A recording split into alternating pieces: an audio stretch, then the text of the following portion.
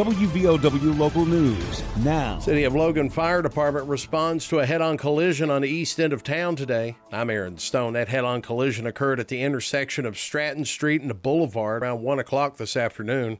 4 people were involved in the wreck. City of Logan Fire Chief Scott Beckett says the occupants didn't appear to have any life-threatening injuries, but all 4 were transported to the Logan Regional Medical Center to be checked out. A single vehicle accident at Sarah Ann Tuesday evening sent 2 to the hospital as well. That crash happened just before 8 o'clock Tuesday evening in the curve at the Hatfield Home Place Museum. 2 occupants were trapped, required extrication.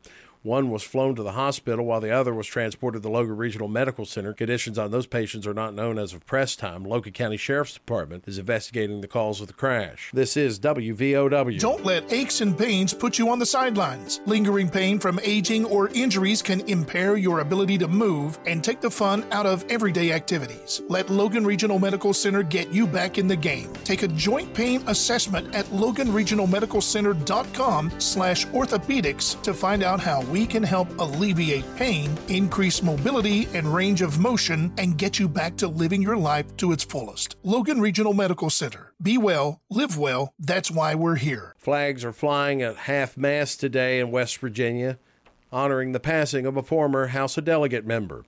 West Virginia governor ordered flags lowered today in honor of the late Delegate Chuck Romine.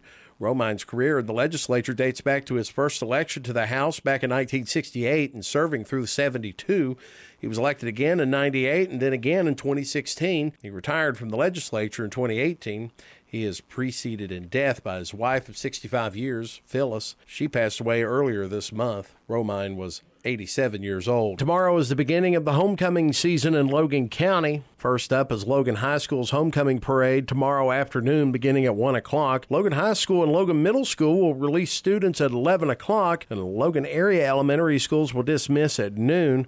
The lineup for the parade begins at 12 on the island. Man High School's homecoming parade is next Friday, October 6th. Parade participant applications are due back at Man High School by tomorrow.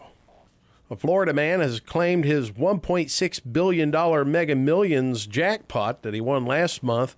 It was with a ticket he purchased at a Neptune Beach supermarket. It's the largest in Mega Millions history. Powerball jackpot's an estimated $925 million. That's after no one hit the big numbers Wednesday night. Next drawing is Saturday night. Remains the world's 9th largest lottery prize of all time. There have been 30 consecutive drawings without a big winner since July, when a player hit for more than $1 billion. The odds in winning the Powerball? Only 1 in 292.2 million. And this evening is the opening of the annual Town of Chapmanville Apple Butter Festival. In the next hour, the Apple Butter Festival will open down on Boise Street in Chapmanville. Performances for this evening include the Lincoln County Cloggers, Caden Mullins, and a block party tonight from 7 until 10 with Nick Scott. Performances tomorrow beginning at 5 o'clock include the Powerhouse Band, Gary Caserta and Paul Guess, 6 Hours for a Lifetime, and the Hammer Down Band. Other attractions for the Chapmanville Apple Butter Festival include a chili cook-off Saturday, daily cornhole tournament. You can contact Mary Bryant with questions or how to enter at 304-784-7123. A car show Saturday afternoon from 4 until 7. And fireworks conclude the Apple Butter Festival Saturday night after 10 o'clock. Get local news on demand at WVOWradio.com and on your smart device. This is WVOW.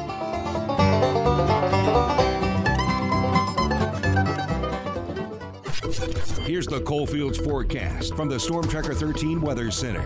I'm Storm Tracker 13 Chief Meteorologist Spencer Adkins. Today we are anticipating another round of some showers and then one last little area of scattered showers or storms toward the evening. Highs today in the mid-70s, the lows in the upper 50s. We'll see decreasing clouds Friday. There's a small chance for a sprinkle here, I'd say around midday before we dry things out for many, many days. Mid-70s Friday, then we're off to a dry week starting Saturday. I'm 13 News Chief Meteorologist Spencer Adkins. Listen throughout the day or click on tristateupdate.com for more weather information from the Storm Tracker 13 Weather Center. The Coalfield start the day with the morning news. For years, I've seen commercials saying, hey, submit your names for the Golden Bachelor. And we're like, when is this going to happen? And now it's here. It airs tonight. So 71-year-old, and you tell me his name is Gary. Gary, not Jerry. Spells it kind of like Jerry. Yeah, I thought it was pronounced Jerry. I'm glad I have you around to consult before I go into these things. The morning news, weekdays, starting at 6 a.m. on WVOW.